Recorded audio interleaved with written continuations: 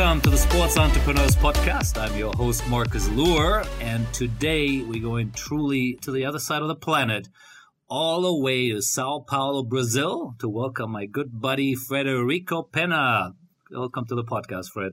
Thank you, Marcus. It's a tremendous pleasure to be here and chat with you for some time this morning. Definitely, and we know each other for a long time. I was even at your wedding in Belo Horizonte many years ago.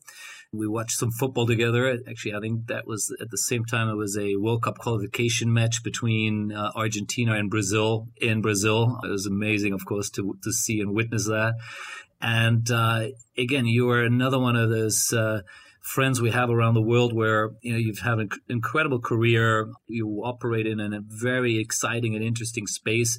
Brazil, of course, the country where really the football stars are being born every day. And you've been very heavily involved. So we're going to really dig deep into the world of football, soccer here. But you've also worked with a very unique agency, which, again, many people in our industry would know and would have at least heard of, anyone who ever dealt with football out of Brazil, which is Traffic. So we're going to cover all those things of your career, the things you've done on your own as an entrepreneur, and, of course, the roles you've played, as I said, with one of the biggest agencies in that part of the world there. So it's going to be a fun hour here. And as we always do, we start right at the beginning, a little bit about, coming out of Wharton School. And your first job was the Müller Sports Group, which obviously links also to a gentleman who was just recently on my podcast, Mr. Jeff Slack, who I believe was your first boss there. So how do you come out of Wharton and land the Müller Sports Group gig? Tell us a bit about that. Yeah, it's an interesting story. So I grew up in Belo Horizonte, Brazil, and I moved to the United States to go to boarding school. And after boarding school, I went to Wharton undergrad, graduated in finance.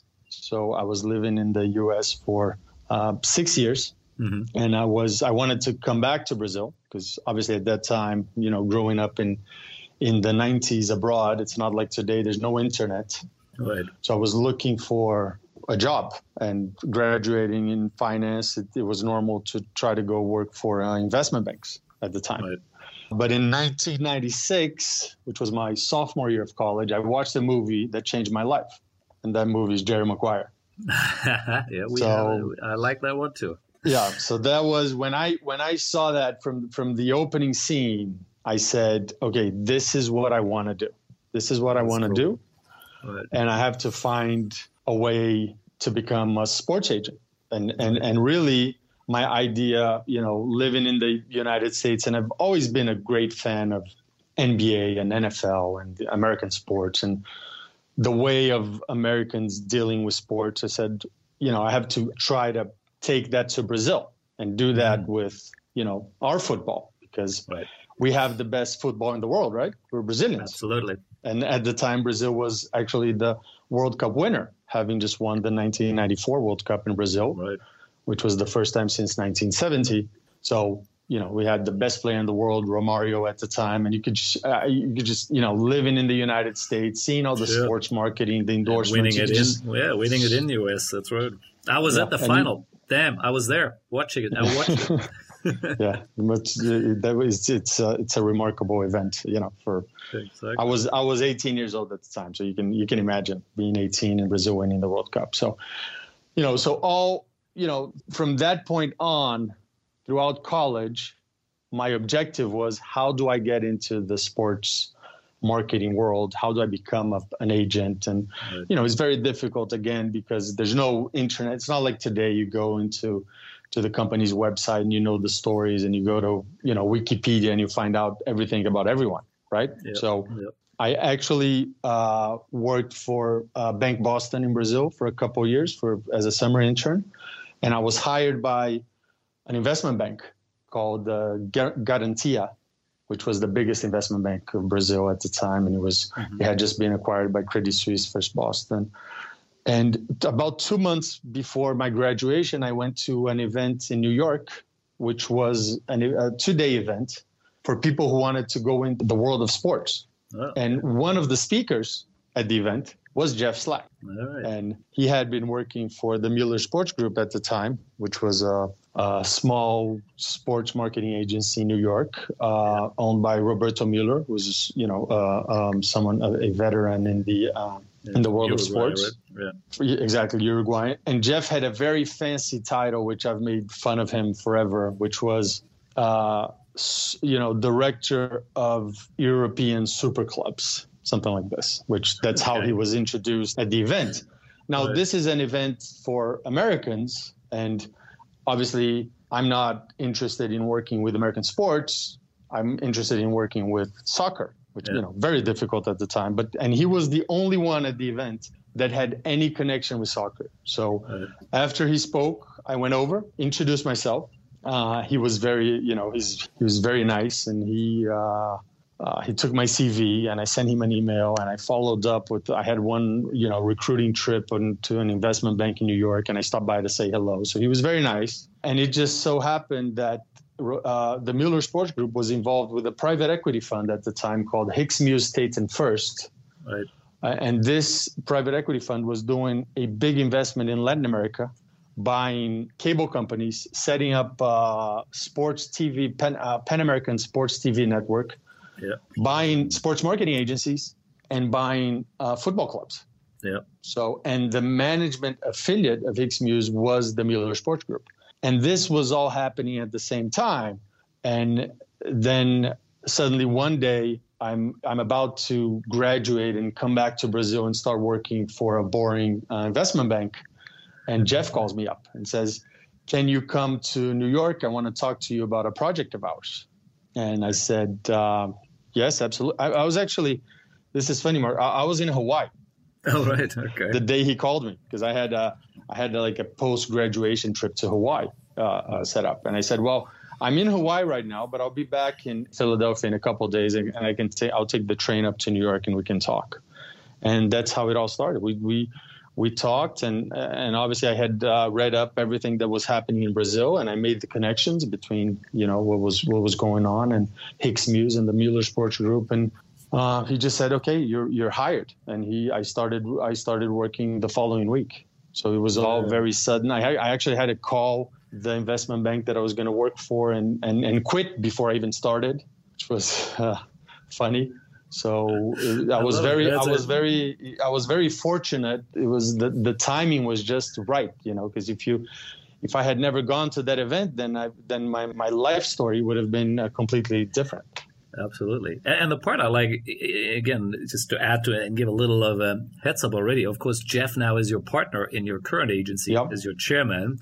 So again, I love that, this is how you started and this is where you are now, 20 years later. So, but we'll come back to that, of course, later. Now, if we covered a little bit already with Jeff on PSN, but I'd love to hear just quickly your thoughts on it, because it was a fairly short-lived affair with him, right? I think you were with him less than a year. What happened there? Was it, did you leave before it all blew up, or it then blew up and then you moved on, or what happened there? Yeah, so what happened I actually did not work with Jeff on the PSN project. In the beginning, what we did is we worked on our first job. Actually, and then, obviously one of the companies that Hicks Muse was buying for this platform was Traffic Sports in Brazil.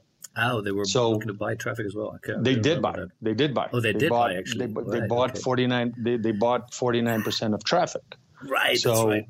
That's how I end up at Traffic afterwards. Yeah, but so when I start with Jeff, we're still going through the due diligence of buying Traffic. So it was good because what I had to do is I actually had to review all the contracts of Traffic, either on the buy side and the sell side. Yep. So in about 2 months, I knew everything about the company and what they were doing and how much, how much they were paying for the rights, what was the revenue. So I had at least you thought you knew at that time, right? Yeah, exactly. Exactly, right on. And then when we actually started, because then Hicks Muse bought Corinthians and Cruzeiro, which are two big clubs in Brazil. That was part of the platform. They were gonna buy more clubs, and then Globo in Brazil had the government changed the law to actually stop Hicks Muse and ISL at the time of buying all these clubs, because Globo was afraid of losing the TV rights for the Brazilian league. So we were, because we had Corinthians and Cruzeiro, Jeff and I, we were in charge of sponsorship sales. So we were traveling back and forth. We were actually 1 week in Brazil, 1 week in New York for about 3 months until we sold the shirt sponsorship of Corinthians to Pepsi, which was a great, which was a great deal. It was probably one of the best deals during this Hicks Muse time. And this is all in parallel. Hicks Muse was setting up PSN. I never got to work with PSN. Obviously, I knew everything that was going on, and a lot of the negotiations in the buying of rights of PSN had, traffic and torneos y competencias in Argentina involved. So I kind of heard about it, and I knew what was going on, but I wasn't working on that. I was working more closely with Jeff on the clubs, on the traffic due diligence. And then after about a little under a year, Mr. Hawila, who's the owner of Traffic, and he sold 49% to Hicks Muse, and he kept 51%. He had a controlling stake. He invited me to come work for Traffic, and I accepted. Jeff was going to PSN.com. I was more interested. We had just completed the sale of the sponsorship to Pepsi, which was a good. So it was a good, it was a feeling of we had a mission and we accomplished it.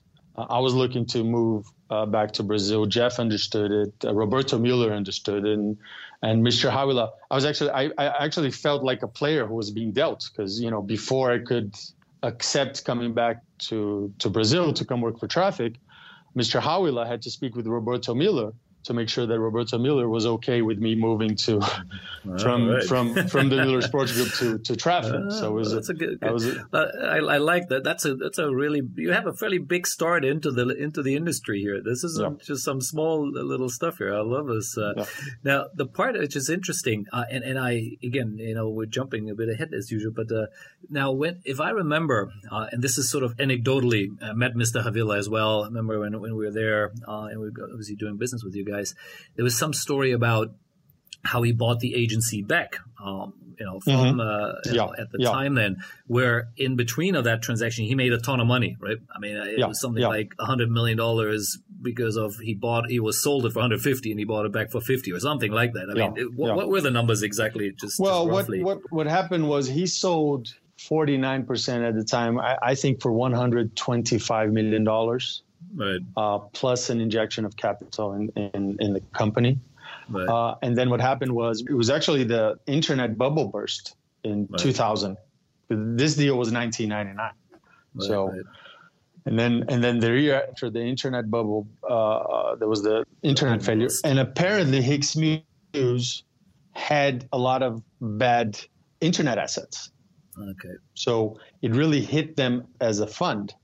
And obviously, when you're doing everything, and it's such a big part, you imagine that you're buying, you're buying clubs, you're buying sports marketing agencies, you're setting up pan-regional TV channel from zero, and you have the cable operators. So I mean, it's a huge project, and you're doing this at a very quick pace. So obviously, there's a lot of mistakes are made, and I don't know the details, but because of what I understand is because of the internet problems, Hicks Muse just ran out of money, or they ran out of credibility to raise money, and they just said, okay, let's just get out of it. And when and obviously they kind of selected which assets they wanted to keep, and I think then they rolled everything up and they sold to Fox, because PSN kind of became Fox Sports in Latin America.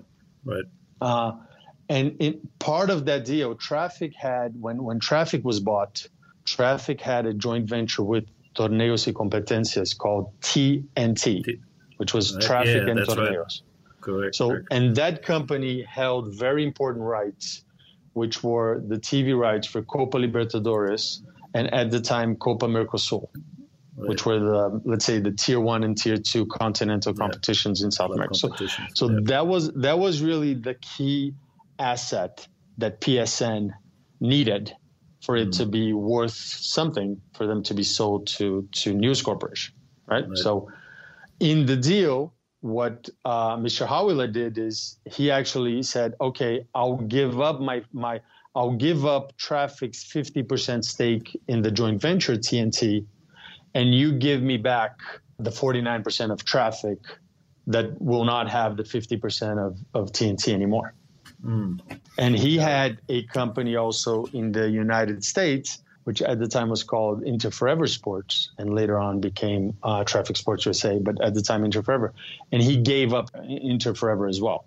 So he just he took a step back. He retook control of something that was smaller than what he once had, but he was $125 million richer because he had sold 49%. So that's right. No, he was a genius, Marcus. I mean, he was a great deal maker.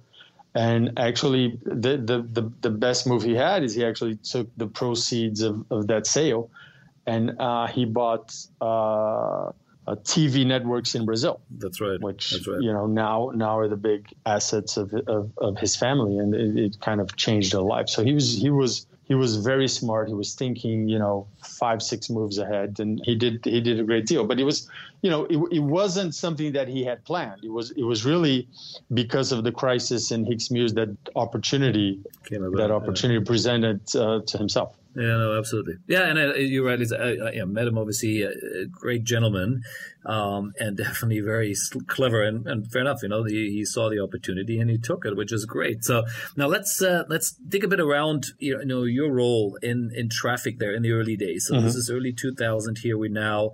I think you were director of internet for a while, and then you moved into the TV space, right? So let's just talk us a bit through this, because around that time, and I don't know exactly the exact date, but it was in the early 2000s, we came across each other too. And obviously we did a deal where TSA, in this case, was representing the traffic rights in Asia. And I want to talk a bit about it in a minute, but first I want to hear a little bit more exactly what you were doing there at the early days, and then we'll have a little TSA story here in the middle.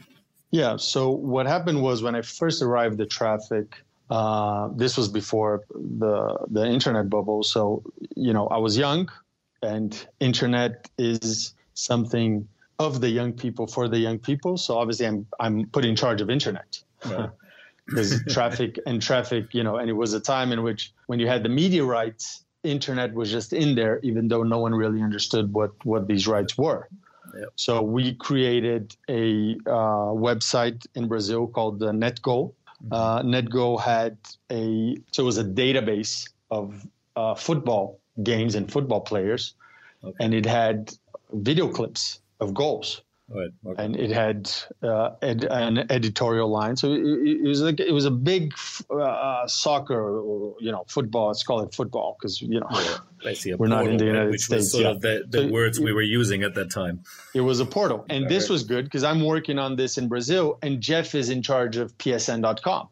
And actually, what happened was 3-4 months later, PSN makes an offer to Traffic to buy Net. Now, and Hawila, the good negotiator he is, and the good poker player he is, refuses to sell because he's the kind of guy. If someone wants to buy, then you don't want to sell. So, which was the wrong decision at the time, because after some months, it actually the whole thing blew up, and NetGo, we actually had to shut down NetGo as well because we just couldn't make any money off of it. We just realized this is not going anywhere. But I did that. Yeah, exactly. So I did that for about 6 months or a year, but. It wasn't really.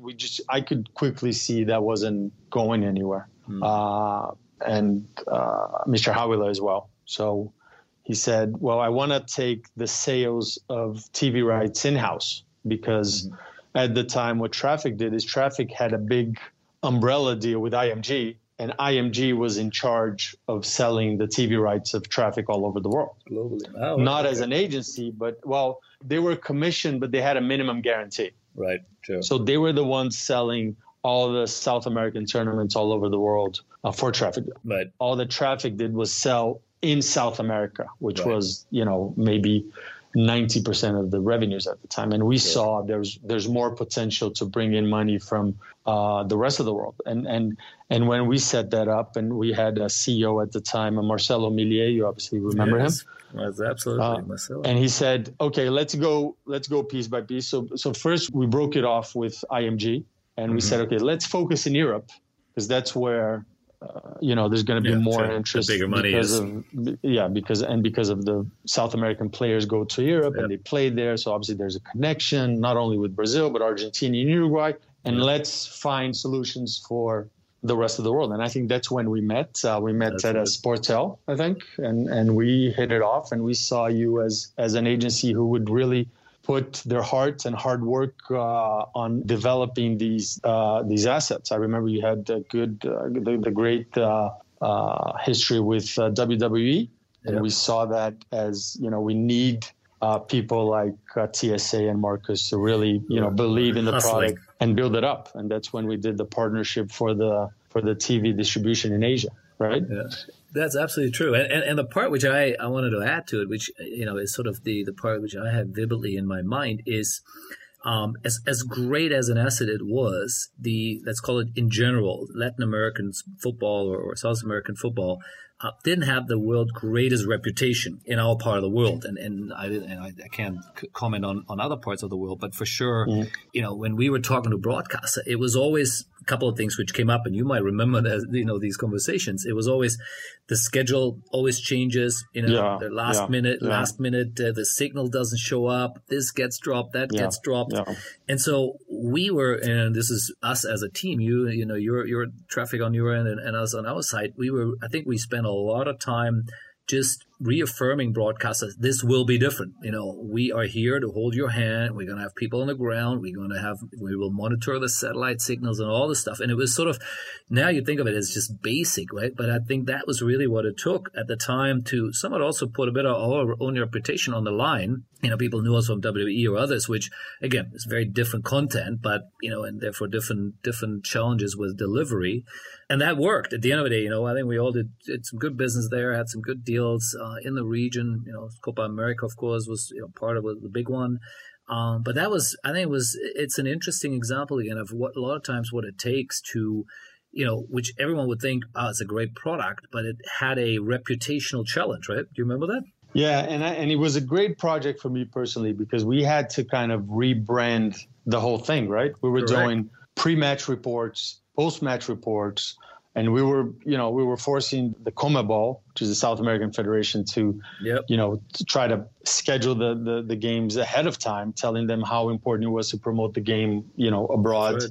And we had the English audio guide, which we didn't have before, and the graphs on the matches with and a full, so providing the broadcasters and the commentators with what was going on. I mean, what is the context of this game? What are the who are these players? Who are these coaches? So preparing this, and I was the one. We obviously had very little budget for this, but it was something that fell on my shoulders, and I was very proud of it, because I knew it was a long-term project. And I think you did a great job. We did a deal with Eurosports in Europe. That was it was little money, but we wanted to have it all over Europe so that people were more familiar with the South American football. And I think it paid off, because even though I wasn't in this division anymore, but I saw, how much money Traffic was bringing in from these international rights. And it all started back this is, I think, 2001, when we, started this from zero. Because before, what IMG was doing is IMG was basically packaging these rights with, a bunch of other stuff they had. Yeah, correct. And they were, assigning it a value that would, basically cover the minimum guarantee that they had agreed with Traffic. They would put no efforts in developing the brand. They would, they wouldn't add anything to the TV production. I remember some broadcasters saying, okay, but which, where do I get where I'm going to get the feed, which satellite in South America? And I remember we even did the deal with one of those global satellite companies to have the feed everywhere in the world. So, it could be any, there's a lot of work went into this. Pay, right? Absolutely. They didn't have to pay for the signal. So it was a great job. And it was a fun time, and TSA worked very hard as well. Yeah, and again, I think the part about selling it as an individual product, that is also, I think, like every agency, you do bundle things here and there, but we didn't have that much other footballs. For us, it was clearly a bit of a standalone product, which is the way we position it, and on the back of it, I think we were able really to drive the value up. I remember a couple of deals were nice and juicy ones there. So now from then, obviously, you moved on as well. You moved into the sort of commercial side, sponsorship side. And we ended up doing some more business there, which I want to talk about a bit now. So after your TV world, you started to do work in sponsorship, and I think it was linked to the Copa America in 2004, correct? Mm-hmm. Yeah. Now, remember the beginning of the story, Marcus. I want to be a sports agent, right? And right. I'm not getting close to being an agent here. I'm right. I'm working on sponsors, selling the Corinthians shirt deal, working on internet portal and TV rights and all, but I want to be more involved in the game. I want to be speaking with, football directors. I want to be dealing with players. This is where I want to get. So what happened there at the time was there was a change within Traffic Sports that Mr. Hawila had a right-hand man named Rui Brizola, who unfortunately passed away quite young. He had a sudden stroke and he passed away. And hired to replace him was a former president of Flamengo, which is the biggest club in Brazil, Mr. Kleber Leite, who is a veteran in the Brazilian sports marketing industry as well. But what happened was he had his own company. And when he became the president of Flamengo, he had to basically give up his sports marketing company to be the club's president. So when his time left, he was invited by Mr. Hawila, and he became the commercial vice president in charge of all sponsorship sales. Right. So I saw that move. He was someone who was very connected to the game and to sports decision and I said, well, I want to work for that guy because I think that guy is going to give me the relationships to end up where I want to be. Right. So makes sense. And then again, you hear this all the time, and this is a business in which the key is personal relationships, right? So I step out of TV rights sales, and my job was finished as well, and I started working in sponsorship sales. So that was my first move, and we actually set up a part of a new division in the company, which was to bring sponsorship opportunities for football players, for Brazilian football players. And this was because Mr. Kleber Leite had so many connections with Brazilian agents that he said, well, this is going to be easy because the agents don't do any of this. Right. We'll just bring them in. We'll just tell them, look, we want to represent your client just for sponsorship deal. This is not this is not competition to you. Would you like this to happen? And obviously all the agents were happy because they said, this is one part that we don't do. We don't provide our clients with the service. It's going to be additional revenue if anything comes on. And we were very fortunate because one of the first deals we did was with Ronaldo. And this is already 2002. So Brazil is again world champion.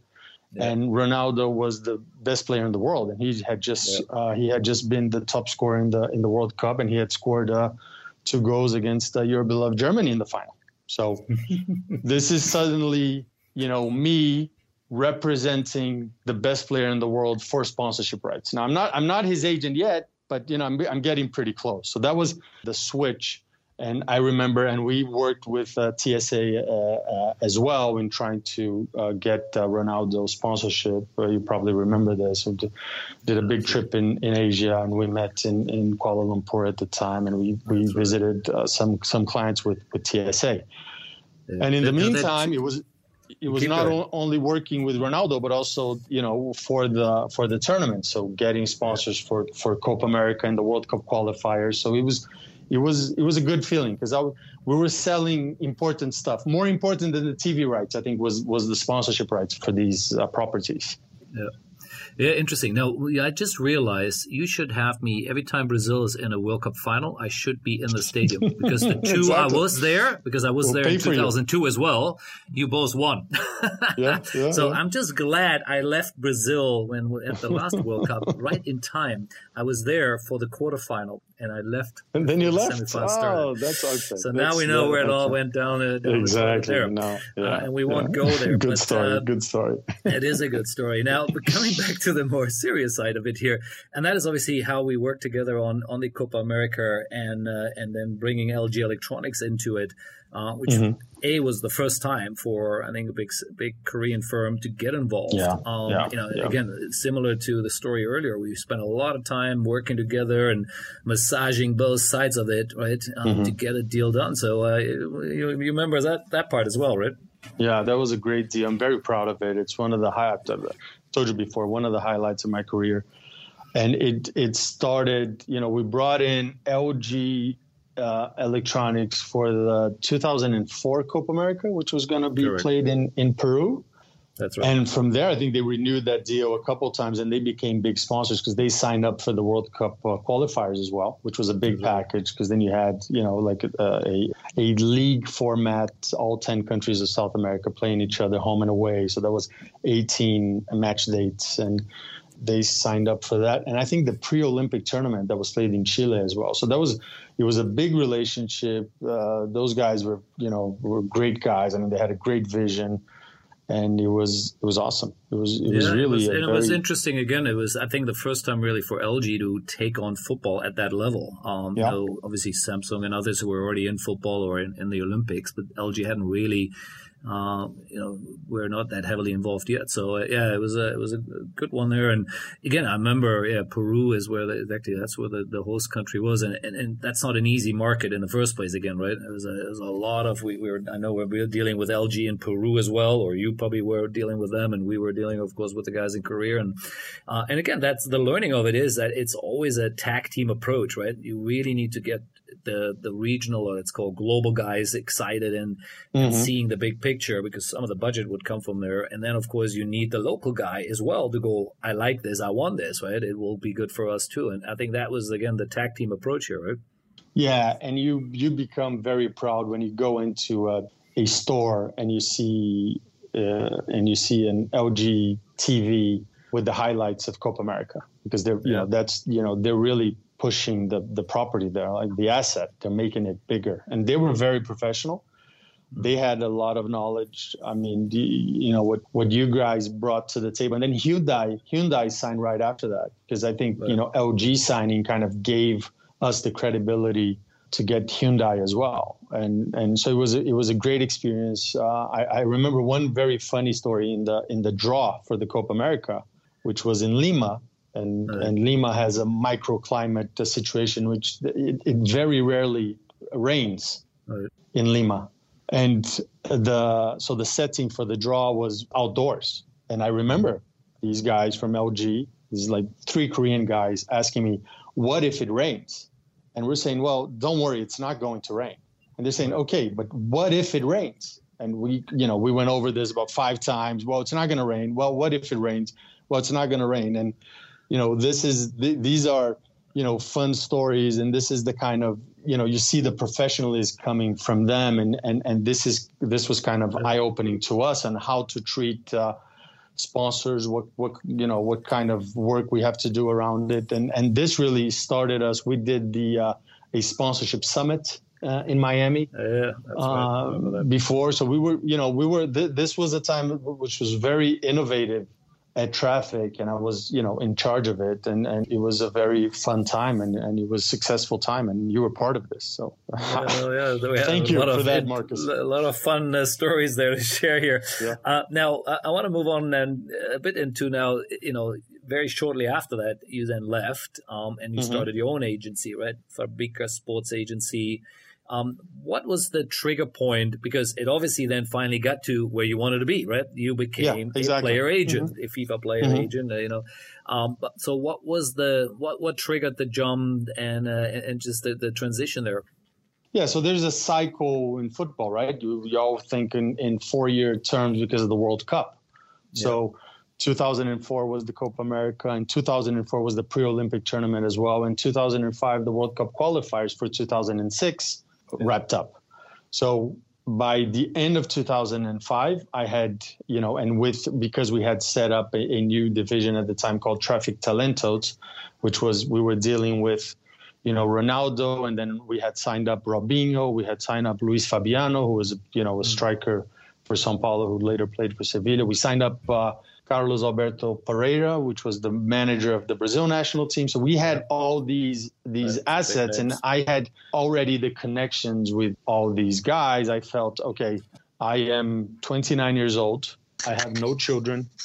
This is the time for me to, fulfill my dream and do what I want to do. This is the time to take the risk.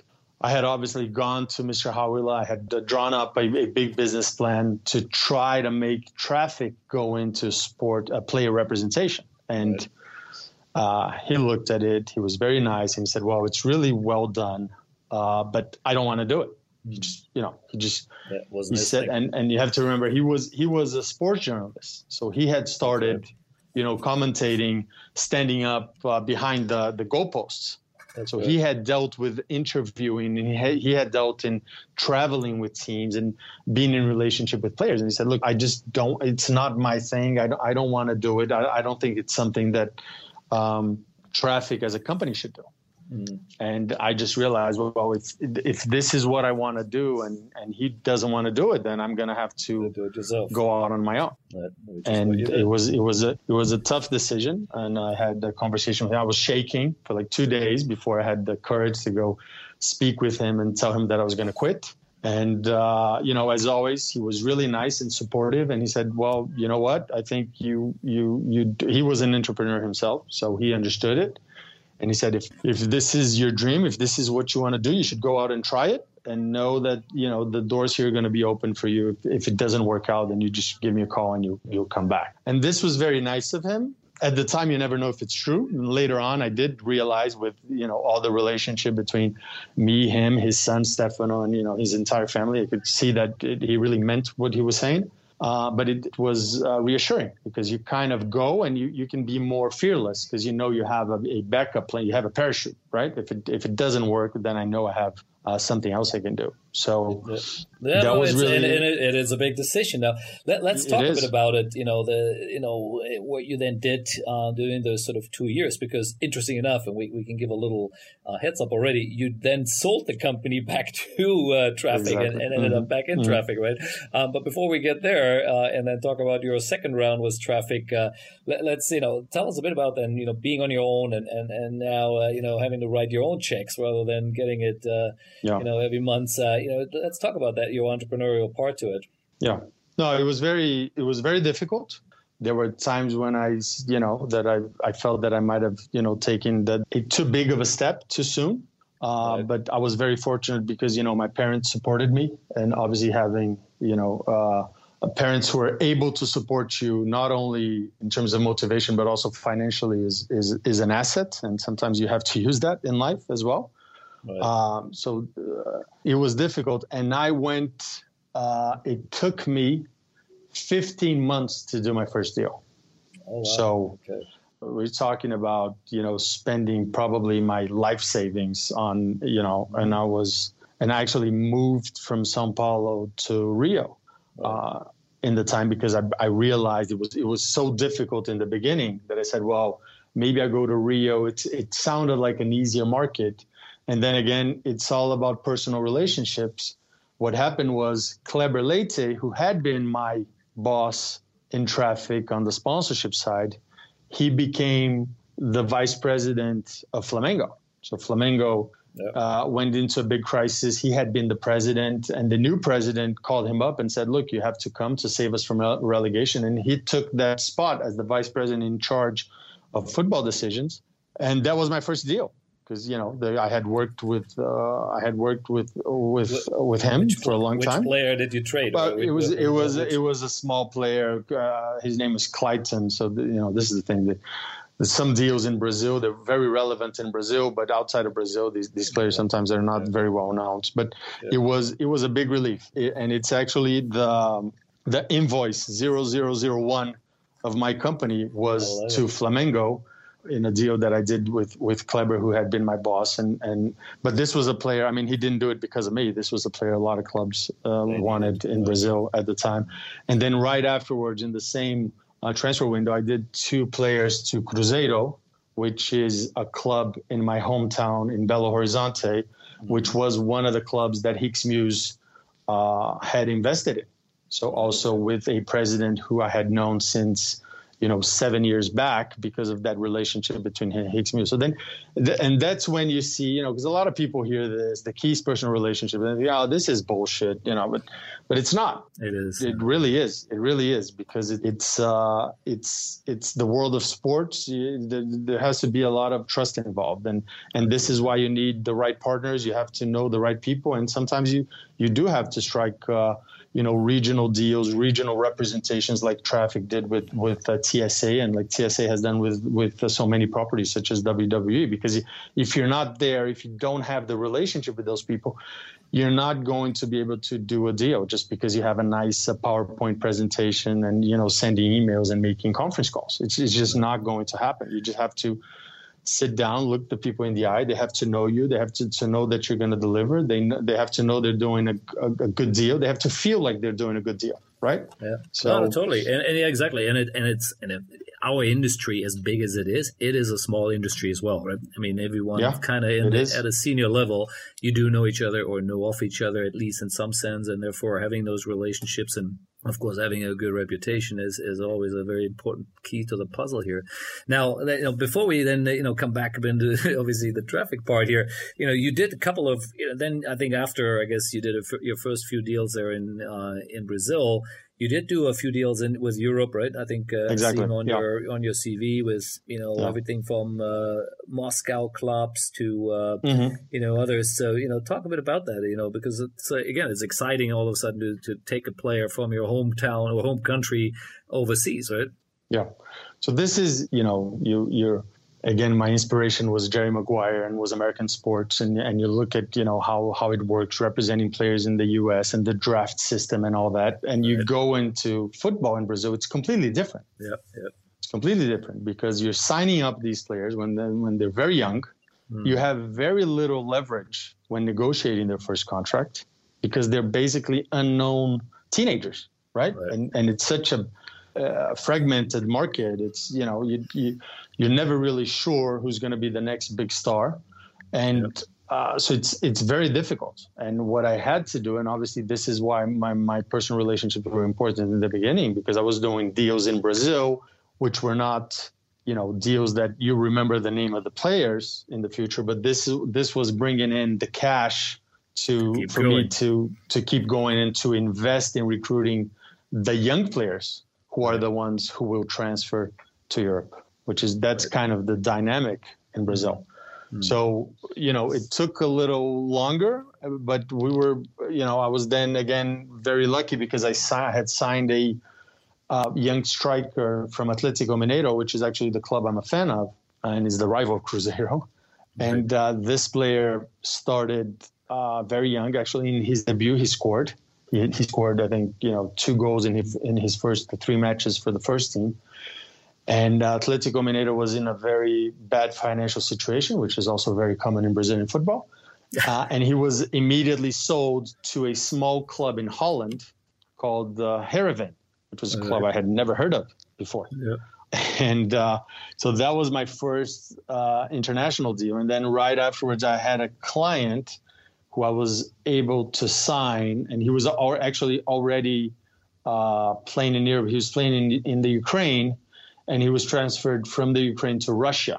And I was able to sit down with him when he was on vacation in Brazil and, explain to him what my background was. And, and it's very difficult when you're starting out, Marcus, because, you kind of have to sell yourself. And you have to exaggerate, not lie, but you have to exaggerate some things that you're able to do. And so I'm very thankful to these players in the beginning because they believed in me, they trusted me, and, thankfully I was able to deliver as well because, you never know. And this is a part of the business, and it's a business with low barriers of entry. And if someone is a good salesman, they can convince a player that they're going to be able to do great things, and then they don't deliver, and it's sad because it's the career of a professional athlete, which has a lot of people, Absolutely. behind him who depend on him. Because these players in Brazil, they come from very humble, economic backgrounds. But it was tough. I'm a huge fan of Jerry Maguire, the movie as well. And the two favorite lines, and I'm just wondering whether your clients ever told them, they ask you that as well, is of course, "Show me the money," right? Which is just an amazing, awesome scene there. And of course, and actually the other one is always the one where he goes, "Help me help you." That's the one. You both have to work together, right? It isn't just the agent making magic, it's the player has to do his part too. How much of those part of it, is show me the money, of course, which every player would want you to do, and then of course have the player also work with you. How much you saw that already at that time, and of course now where you've been doing a lot more in this space already? Well, I think that's the thing. Show me the money is what the player tells you, and help me help you is what you tell the players back. Right? If you want me to show you the money, then you have to help me help you. So these are definitely some of the best quotes, and they have guided my professional life. But so coming back to what really happens is the beginnings of the players in Brazil. They're not that. It's not normal that a player will have this kind of attitude, especially in the beginning. I mean, later on, they will. Because they have proved themselves. But in the beginning, again, it's such a difficult. I mean, you're talking about we think about when we went to school and when we were young at high school or at college. You think about how difficult it is to become a medical doctor, a brain surgeon. I mean, these players, what they go through to become world-class players is unbelievable. I mean, the competition for it is huge. And, it was before people thought, oh, well, it's all about the talent, right? It's either you have it or you don't have it. And definitely as you're living it, you can see it's not the talent. I mean, I've seen, many dozens of great, talented athletes that have gone nowhere because it takes a lot of inner strength and discipline. I mean, the work ethic, and you have to remember, I mean, where these kids are coming from and what they go through. I mean, moving away from home at a very young age, and where they go to live. I mean, they're not going to a boarding school in Connecticut, United States. I mean, they're going to these football facilities, which, they're getting better. And it's, I don't want to mean that it's like that's like a prison. But it's tough. You're talking about, four kids bunkering in a room, and it's difficult, and it's very difficult for them, and for especially us to do our job. And when they go overseas as well, right? I mean, they don't always land at Barcelona or Madrid right away, right? They're landed also the places where similar. Again, you are in a small little town in Germany, in Holland, and Belgium, or wherever it maybe is in the world. Or even more exotic locations where someone might have to start. They land here in Asia, some Brazilian players, and that's tough, right? You're far away from home, totally different language, different food, and you name it. So no, I do appreciate that, and I'd love to it's just on its own is such a great topic, and maybe we'll touch on it a bit later again. But I just wanted to sort of now get into the point where you're as I said you've been running your agency now for a couple of years here. And all of a sudden, you're getting back into, or traffic buys you. Again, what was the trigger point? Was it all of a sudden Havila saying, hey, you know what, Fred, I think you better come back here and let me buy you? Or what was, the trigger here? Yeah, so what happened was after I left, Traffic had set up a football club in the United States, in Miami. Because Traffic had bought back Inter Forever Sports from Hicks Muse, had rebranded it Traffic Sports USA, and they were again running sports marketing, especially buying from CONCACAF the rights for, the CONCACAF tournaments and the World Cup qualifiers in Central America and the Caribbean. So they had a CEO there at the time, and he wanted to go into football players, but he was what he was looking at was TPO, third party ownership. Right. He thought this was a great market. This is where because Traffic was a Brazilian company, could have a big advantage. And he thought, okay, this is a world in which, revenues are just going up and up and up. And this revenue eventually goes down to the clubs. And the clubs have nowhere else to spend after they set up, obviously, their infrastructure. But they would just spend it on wages and on transfers. Yep. Because, once you build a first-class training ground, then what else is there to do? You just buy players, right? You go that's where the money goes. That's the flow of money. So I said, well, we're in Brazil. We should take advantage of that. So, and he had a different vision. Also, he thought, football in the United States was going to develop much faster than it did, but it's reaching what he imagined. But maybe traffic was too early in the involvement and in the money that it invested in the United States. Right. But anyhow, so Traffic started with a club in Miami, which was Miami FC, that actually signed up Romario to go play in the United States. Once best player in the world, and a couple other players. Zinho, who was part of the 1994 World Cup squad, also went to play there, and it was a Brazilian manager. And Traffic also set up a youth academy in São Paulo. To develop players, to be sold. That's Ricardo da Silva's club now, right? Is that correct? It is. Ricardo da Silva is actually a deal brokered by Jeff Slack. That's right. So Ricardo da Silva buys it from Traffic, and Jeff was in that deal. And Aaron Davidson, who worked with us in the Miller Sports Group as well, was in charge of Miami. So that was, there was people, it was all... people who knew each other for a long time doing that too. But anyway. So let's come back to exactly how you get back into the Traffic fold here. So they had a youth academy, and and then Traffic sets up a player fund, because once you have a youth academy, you have a club who's registered in the federation, so you can actually hold the rights for the players. And then what Traffic started doing was they would buy a player from Club A, register this player in Traffic's own club, and then loan him to a first division club where the player would play and showcase his skills. And then after 6 months or 1 year or 2 years, this player would be sold to Europe, and Traffic would make the profit in the between the buying and the selling, and the club that had the player on loan would have a percentage of the profit. Yeah. That was the business model. And then, that's the third party ownership model, really, right? In a nutshell. Exactly. Right. Which now is not allowed anymore. So, but this was back then. Yeah. So back then it was allowed, and Traffic was the biggest player in Brazil doing this. So got it. How it started was they started asking me for advice. So I actually signed up as a consultant to.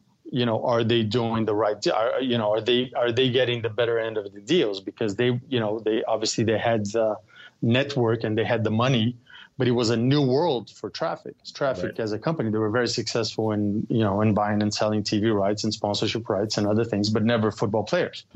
So they signed me up as a consultant, and at the time I had already done. I was doing well and I was growing, so I had my own office in Rio, and Traffic did not have an office in Rio.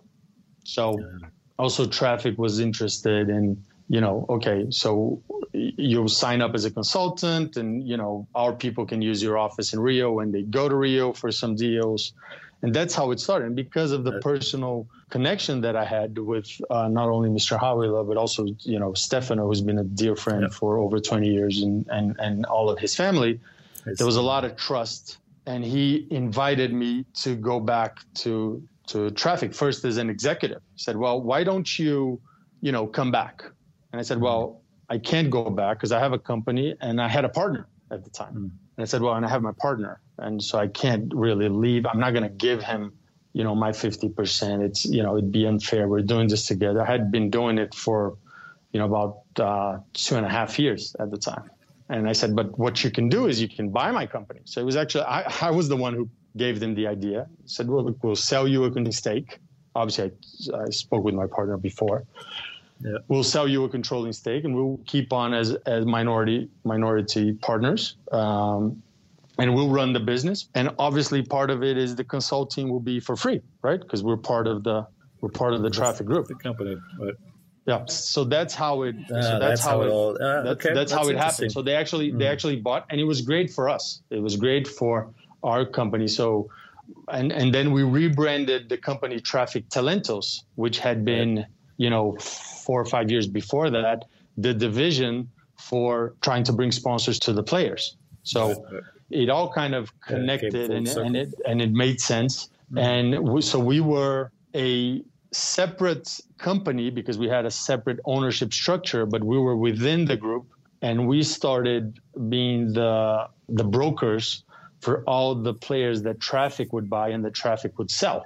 And that obviously became a much bigger business than representing the players, because we had so much stock of players to sell that we had actually to stop signing players to represent them because we didn't have time to represent the players, because we were busy, traveling all over Europe and all over Brazil, buying and selling these players. And this was great because it gave, me a huge track record and relationship with, all the Brazilian clubs, obviously, all the clubs abroad, agents abroad, Brazilian agents. So because Traffic was the biggest buyer, biggest seller, suddenly I go from being, a small agent who's, up and coming, but small. And then suddenly you become, a big time, a big boy in the market, in which, people are lining up to coming to see you, and they're whining and dining you. So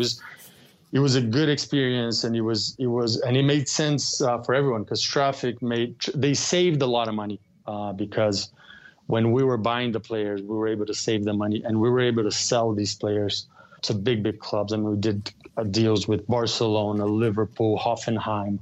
I mean, you name it, which all the leagues in Europe, abroad, China, Japan, Guangzhou Evergrande, who's become the biggest club in Asia. We did a deal with them. They were still in second division. They were still in the second league in China. We did a deal with them.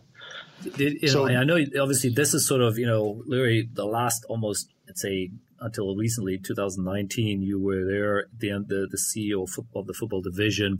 Mm-hmm. So this was already during the time when China went completely crazy, right, for a few years here, where they bought everything which could move. Do you guys have any one of the big deals there which you can talk about? We did Dario Conca, which was the Argentinian who played for Fluminense. Okay. And he was sold to Guangzhou, and we had a percentage of his transfer rights at Fluminense. And we brokered that deal together with, there's one agent in Brazil who was really the biggest agent for the Chinese market. His name is Joseph Lee. And so, Joseph Lee had the buyer, and obviously we controlled the seller, Fluminense, and we did that deal. And that was the time when Conca went over to China, and his salary was the biggest salary in the world at the time, was $12 million. It was $1 million net per month. And this was more than Messi and Cristiano Ronaldo at the time. Crazy. Yeah, I mean, you were much closer to this than I was, but of course we were following it. And funny enough, we always think, God, that's the time to get into it. And we sort of actually stuck our nose a bit in it. We never got anywhere with it. But it is, it's a fascinating space. Obviously, it's all completely dried up, and it's going the other way. And unfortunately, very much the wrong way right now in Chinese football there, unfortunately. That's interesting. Now, what I wanted to talk a bit about, obviously it's easy to see now what you're doing there and how that leads to what we're talking about later, what you're doing with your own agency again. But before we leave Traffic, I do want to touch a little bit on what happened, right? And again, anyone in the industry has been long enough around and or follows FIFA football and of course what happened there in South America would know what I'm referring to here, and that is unfortunately how Traffic then got very much into a scandal and sucked into a whole bunch of bad things, and as much as you weren't directly involved in it, but obviously you were, on the sideline of this, watching it, I guess, in some degree. And I'd love to hear a little bit, on your, what you can share on that, because it's just such a crazy story. And as usual, a lot of it has been written about, but it's always good to hear really what happened inside. Mm-hmm. Yeah. So it was very strange living it, because obviously, looking in retrospect, you can see a lot of strange things were happening. But as you said, because all of this had nothing to do with the part of the business that I was running. I was, sometimes I just said, you just go, I have so much on my plate right now. I just have to get this deal done.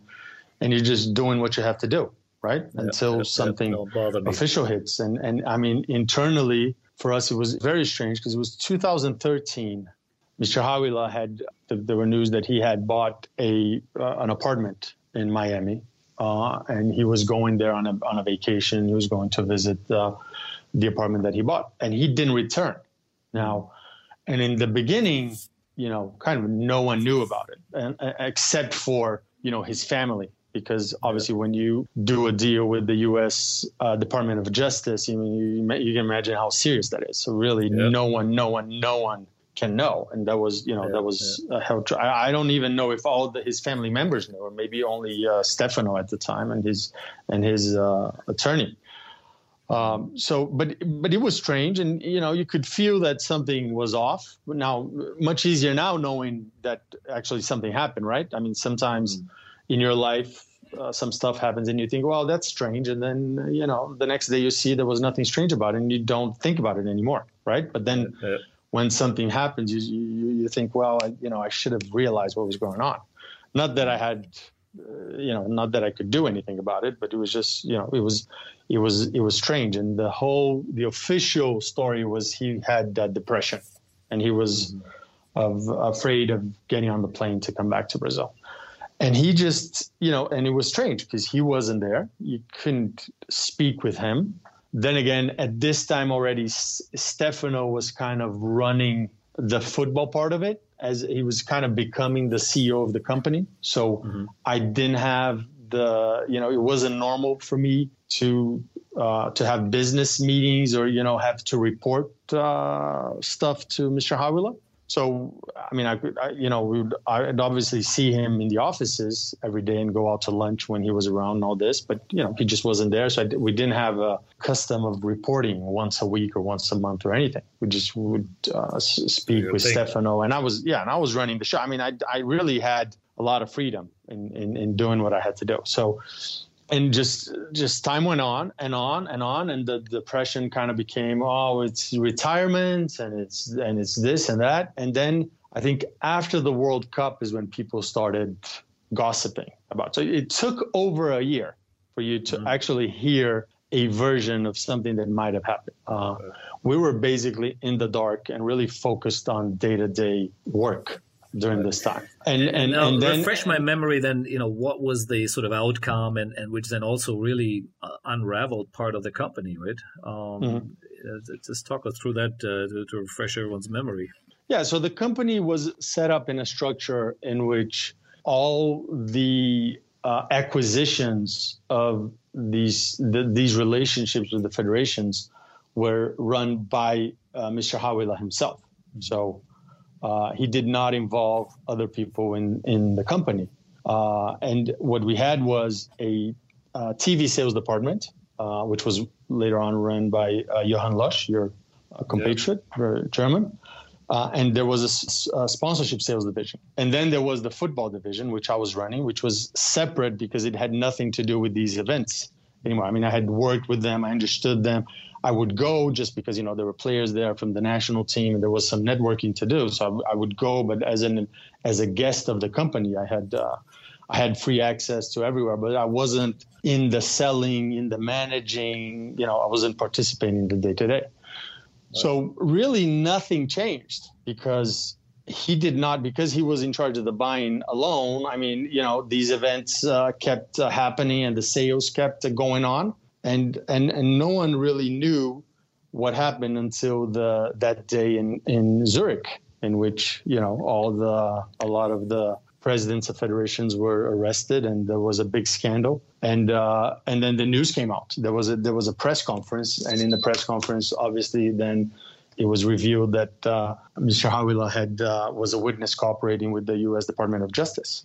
So that's when it was surprising, and I was traveling that day. So it was funny because I was about to get on a plane to go to Rio, and I just downloaded there was a PDF of the indictment, and I was able to download the PDF of the indictment before my flight. And I spent probably the next not only the next hour flying to Rio, but the next, 24 to 48 hours reading all about it. And, obviously knowing a lot of the people who were mentioned in the indictment, but not, being really knowledgeable about, how those things really worked, because I was always on the sell side of, when I was working with TV and I was working with sponsorship. It's like, okay, now we have this property, go out and sell it, like go out and develop it.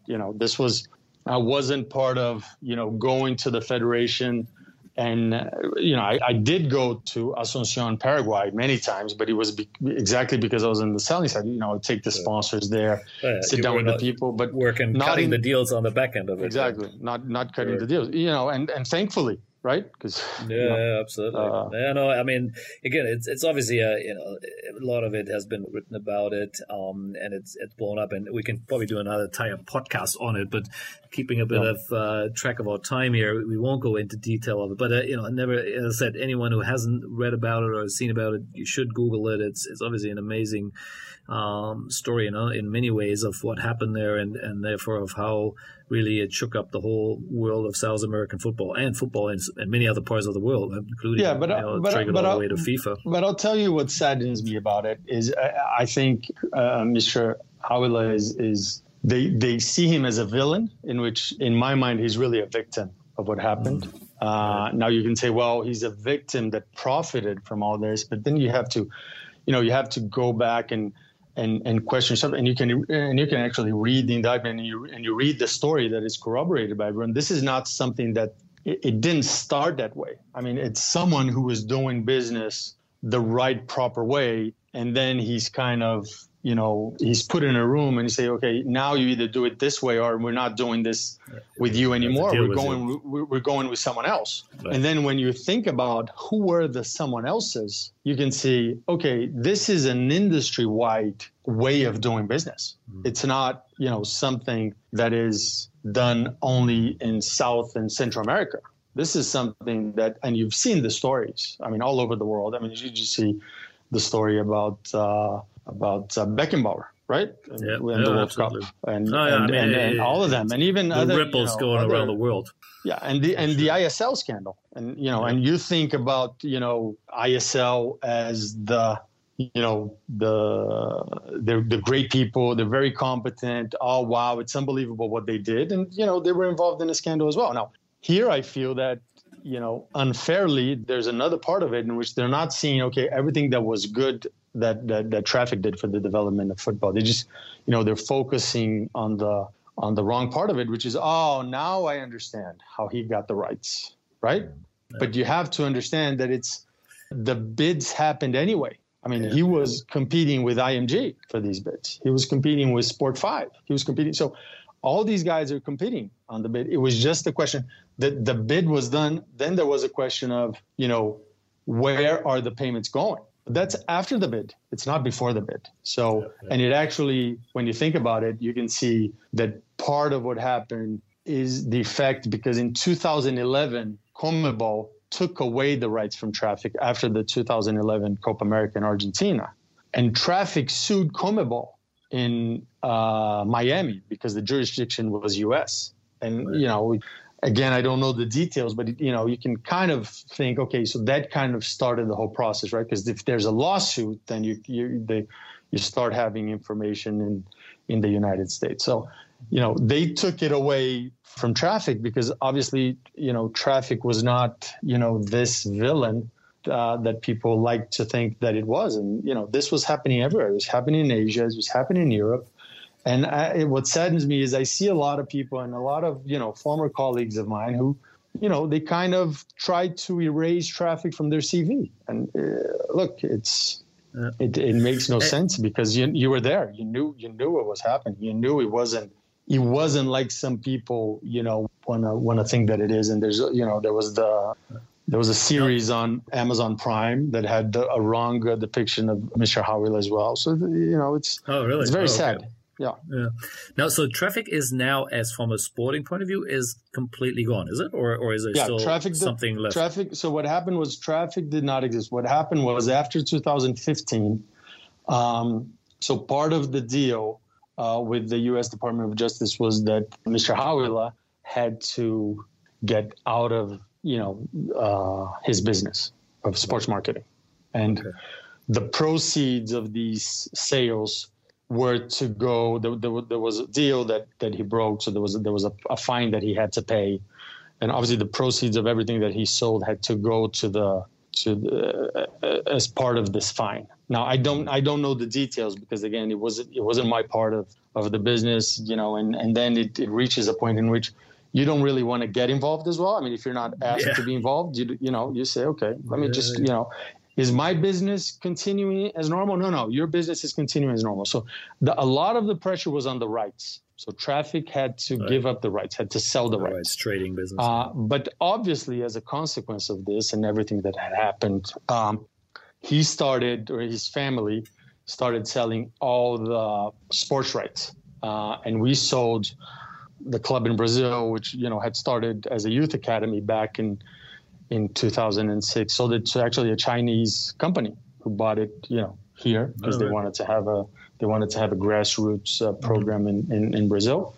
Right. The team in the US was sold. But by that time, Traffic did not have only Miami FC, but Miami FC had turned into Fort Lauderdale Strikers, and Traffic was a big shareholder in the USL. So Traffic and controlled other clubs in the US. So Traffic sold all of that and got out of that. And then the last asset that was sold was Estoril, because part of the platform back there, we didn't have time to speak about it, was a club in Portugal that Traffic had purchased, which was Estoril Praia, in the great town of Estoril, right outside Lisbon, where the Formula One track used to be. So it's well known to a lot of Brazilians because Ayrton Senna used to race very well there. Yeah. And we had bought that club, and it was extremely successful because we took it from second division to first division and to play European competition. And it was used as a platform for a lot of great players who today play for big clubs in Europe and who play for the Brazil national team, who first went to Europe to play in Estoril, and then from Estoril went on to bigger clubs. Well, so that was sold. And then in 2018, Mr. Hawila passed away. So he was finally able to, it's a very romantic story in a way. So he was, after some years in the United States, he was finally, everything was settled and he was allowed to come back to Brazil. He actually, he went to his daughter's wedding. He actually walked her down the aisle. He was already very sick because he had cancer and he had some heart diseases at the time, right? So he was in poor health, but he was able to move back to Brazil. He was able to walk his daughter down the aisle before he passed away. So it was good because he was finally reunited with, obviously he was with his family, all the time because they were going to the United States, but he was not. He was living there for many years. Right. And he was finally able to come back, passed away. And that's when really I sat down with Stefano and said, look, this is a business who was my business to begin with. It was something that, your father didn't even want to do 10 years ago. And it was part of a bigger platform. Now this bigger platform doesn't exist anymore. We had just sold Estoril to American investors. So I think it's time for me to buy you out of the business. Right. And I put together my 4 main agents who all have worked with me and the company for over 10 years. And we actually did a management buyout of TFM Agency because then, we had rebranded to TFM Agency at the time. So we bought them out and we became an independent agency. And then here we are. That's where we are. Here we are. Yeah, I love it. And it all makes sense. And there's a really nice little flow to it, which is great. I love that part. Now, while we sort of slowly wrapping this up here, tell us a bit about, besides obviously that you are still in the player trading, but, maybe have a couple of names you guys are currently representing or anything interesting you're doing before I want to have sort of a final conversation about the Brazilian football market and, during COVID and also post. So, but let's just have a quick one on, what it is exactly outside of, I guess, the continuation of what we just talked about for the last hour, what you're doing at TFM. Is there anything else or, some names you want to throw out, which you're working on right now? Well, Our business model is as an agency, we've really focused on the young players because we see them as the players who are going to go to the big clubs in Europe. And we started this right after, while we were still in the traffic group, but right after TPO was forbidden by FIFA. So we saw, okay, so we're not, as I had told you before, we weren't really representing a lot of players because we were too busy brokering deals. Right. And we say, well, okay, now we're not going to have, we kept Estoril, which was a good platform. It wasn't TPO. It was, us running a club and buying and selling players for that club. So it wasn't just, you have to have the player play for you. You're not just looking at their potential. You have to think about the sporting side as well. Right. And we thought, okay, so now we have a lot of free, brain power to say, okay, let's figure out what are we going to do. And it was 2014, and we decided, okay, so if we want to have the next Neymars of Brazil, we have to sign them very young, because by the time these players are 17, 18 years old, they're gone. They already have their agents, and there's two ways, because it's a very fragmented market. You either team up with the player's agent if it's a smaller agent, or you can sign the player directly. So there's also a parallel market, kind of speak, in which the big agents are trying to lure the smaller agents to say, okay, if you have a great talent, team up with me, right? So you're competing with these small agents, but when these small agents get the player, then you have a second you have a second chance, which is try to bring the partner in.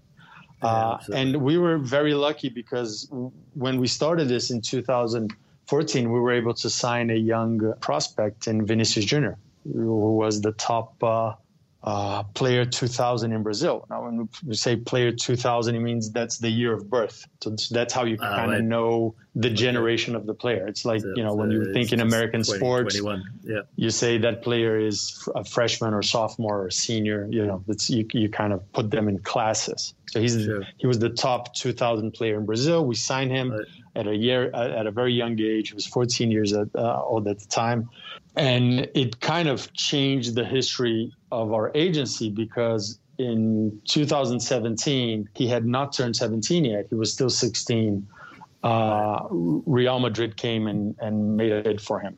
And Barcelona was also interested. And that was, obviously the greatest deal of my life, because it ended up being the biggest transfer in the history of Brazilian football. And it was for a player 16 years old who had never played one professional game for the first team of Flamengo. Sorry, what is his name? I'm not sure I caught that. Or Vinicius Jr. Right. Okay, Junior. Right. Got it. Yeah. So now he's Vini Jr. Now we've rebranded him in Real Madrid, Vini Jr. So he is now. He's been playing for Real Madrid now for 3 years. He's I think the third youngest player to play 100 games for Real Madrid. So he's becoming, he's flourishing. He's having a great career. He's, an extremely charismatic character. He has a YouTube channel with over 1 million subscribers. His Instagram has over 12 million. I mean, he's unbelievable. He's played for the Brazil national team, and he's only 20 years old. I love it. So bright future ahead there. Where does he plays what position? He's a left wing. So he was supposed to come in as the understudy of Cristiano Ronaldo. Okay. And then what happened was, the summer that he arrived, Real Madrid sold Cristiano to Juventus for other reasons, not because he was arriving. Sure. And then the next season, Real Madrid signed Eden Hazard from Chelsea. Right. Yeah. So he is the backup of Eden Hazard for Real Madrid. Now, the problem is Hazard has been injured for such a long time that he's been having a lot of minutes and a lot of games, and it's been a great story. Good for him. Awesome. I mean, like I said, we could go on forever here, but I'm a little bit conscious also of our time here, and I don't want to keep it that long here. But now, if you look at football, and I think we already discussed it enough now that how much talent is coming out of Brazil, and to me it's a typical example of a country where you still have a reasonable poor part of the country, or poor neighborhoods there, and these kids, that's their way out, right? That is they know, they've seen it, there are enough role models out there to see that if I play good football, or if I have some talent, or if I work hard enough, there is a way out and I can make a living, and my family and everything else with it comes up. That's the easy part to see, and it's for sure a no-brainer. At the same time, of course, local football has constantly challenges, as you already alluded to earlier, right? The clubs are constantly in trouble. The best players are always being sold. And even though the potential is there, it's a big country, right? It's not, Brazil is a small place. But it has never really taken off. Now you add COVID on top of it, and we got this, I'm assuming, again, only watching what I read, of course, in the papers, and Brazil was obviously very hard hit by COVID, with many deaths and a big mess there. And I'm sure it had, again, a huge impact on the football industry on God knows how many levels, right? So just spend a little bit of time on what has been happening, let's call it the last 12 months in Brazilian sports / football, before I want to go into where the opportunities are for private equity or investors to maybe come in now, where clearly, again, there will be plenty of distressed assets, right? Yeah, I'm very skeptical about, Brazilian football as an industry. Obviously, I'm very bullish on the players because of the culture of the country, and because of, it's in the blood. It's in the blood, yes. And they're playing on the streets, since they're 3 years old. So obviously the great players will come out of here. Now, it is, in terms of when you think about the structure of the football, there is one problem, which is South America is, I think, in my view, and having lived in the United States and, traveling all over the world, it's a very isolated place, Marcus. I mean, if you think about it, if you want to fly to South America, it's a pain for everyone to fly over, right? And I'm talking everywhere. It's not, from Europe, from America, and it's a very poor region. So it's not only Brazil has been struggling and has had its ups and downs, but the region as a whole is poor, right? And that makes it and the thinking of the people is they're not very innovative. I used to joke, if Bill Gates were Brazilian, there would be no Microsoft. It's a difficult place to be in, and the football industry in special. It has one problem, which is these are social clubs. So these are not well-managed companies. Now, it's much better now than 20 years ago, because now you have professionals running the clubs. But still, the political overview of these professionals makes it sometimes that even if these guys are professionals, they only keep their job if they keep the political people happy in the clubs. And they only keep the political people happy in the clubs if the fans, and these guys are worried about the fans and the media and the club members. So when I say political, it's not in terms of government, it's because each of these clubs, they have their internal politics. So they're elected members, right? So it's a little bit, when you think about it, it's a little bit like the history of sports business, right? You have all these federations in Europe, and you have all these sports marketing firms buying these rights from the federations, right? And you have to think about it. Okay, why don't these federations, why don't they develop the rights? Well, it's because it's not their job to develop. They're worried about the sport, right? So it's the same here. I mean, they're not worried. When you go talk to the Liverpool CEO, he talks about Fortnite being a competitor of Liverpool. Yes. When you go speak with the president of a club in Brazil, they're thinking about the swimming pool that they have to do over. They're thinking about the painting the walls of the club. Wow. And they give the day-to-day management of the football operations to professionals, but then again, they're lacking a macro overview of where the business is going and what they should do. Because then in turn, what these guys are worried about is the sporting result. Because that's what the elected directors of the club are worried about, because they want to keep their members happy. And how do they keep their members happy? If the club is in good shape for people to go play tennis in the weekend, and if the team is having, good results. So if you think about it, it's messed up from the top. I mean, how can this be successful if you just the drivers are wrong? They're not thinking. Are most of these clubs also involved in other sports? So it's not just a football club. So they have and that's the thing. Is that the structure? I mean, normally? in Brazil, football is the number 1, 2, 3, 4, 5, 6, 7, 8, 9, 10 sports. So, they might have other sports, but they're not really relevant. I mean, there is interest in the Olympics. Think about the Brazilian volleyball team, but they're not. You don't have. Like Flamengo has they have their basketball team's really good. I think they were winners, or they compete very well for the South American Championship, but it's not. These are clubs who are focused in football. This is the big thing. This is the main thing. And what happens many times is the football is profitable, but then they have to pay for the management of the social club, and then they lose money. And it's become and these elected directors, they're in for 2 or 3 year terms. So they have no interest in long-term strategy, no interest at all. The one club who had one administration and changed that was Flamengo, because Flamengo, after many years of, suffering with, being the biggest club in Brazil, probably the biggest club in South America, and they had a huge economic problems, and they were able to elect one president who said, look, for the next 3 to 6 years, it was a 3-year term, so he had to be reelected to have the full 6. I will sacrifice the sporting results to make the club right for the future. And, it's the club that's been dominating Brazilian football for the last 2 years, which is right after he left. Right. And it's funny because I see a lot of, and the new president was also part of this group that elected the first president. But, a lot of, fans and even people in the business say, well, this president is much better than the one before.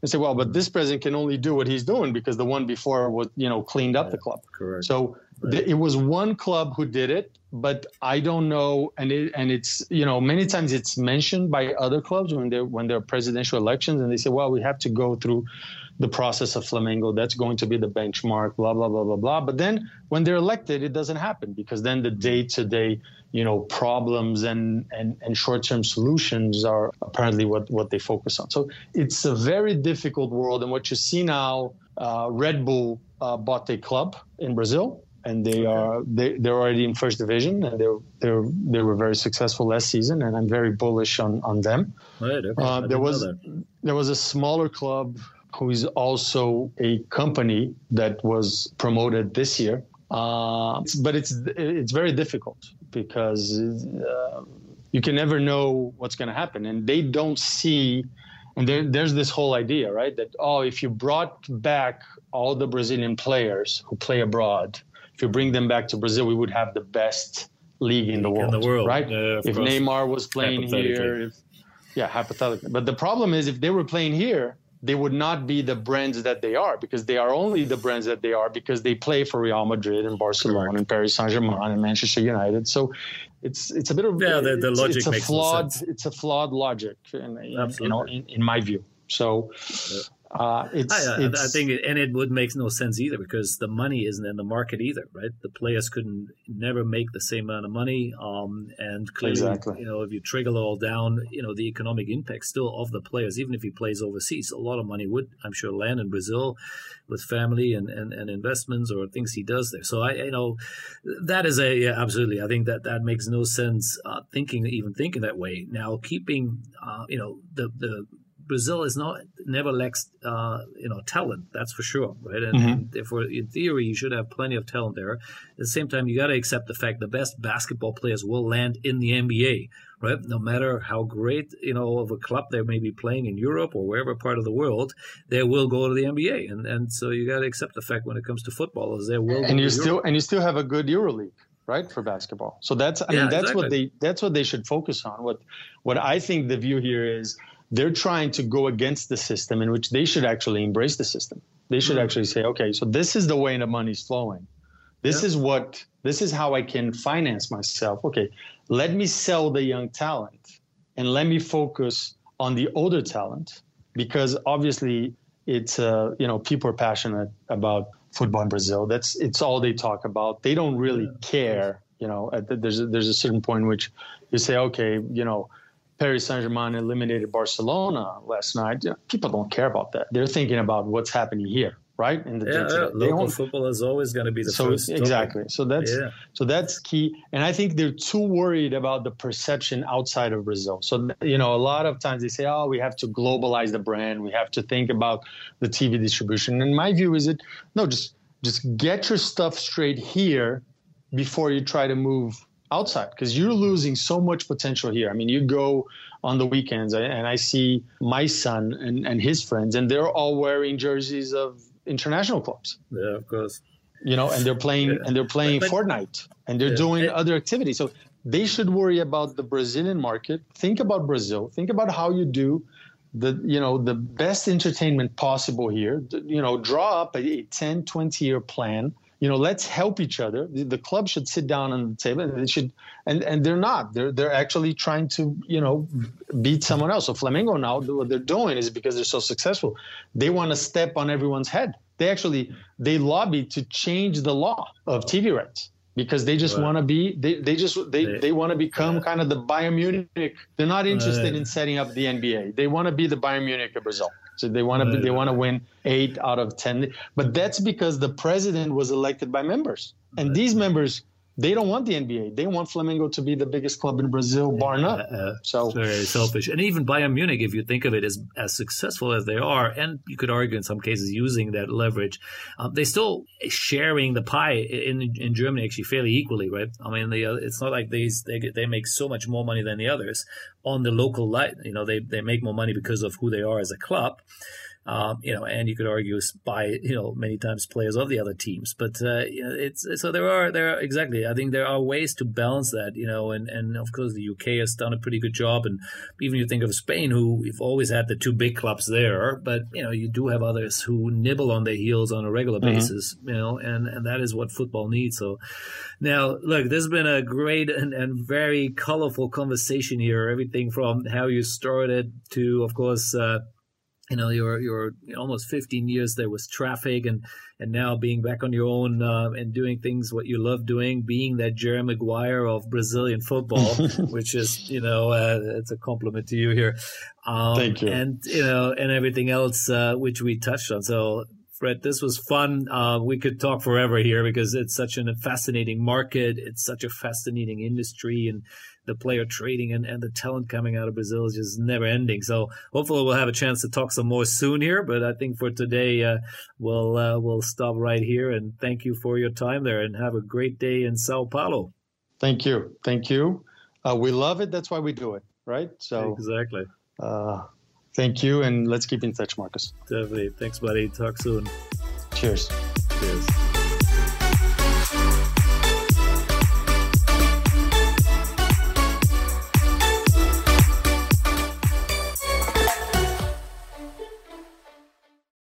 The Sports Entrepreneurs by Marcus Luer podcasts are a collection of interviews and stories.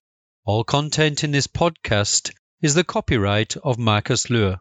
Reproduction and distribution of the presentation without written permission of the owner is prohibited. All rights reserved.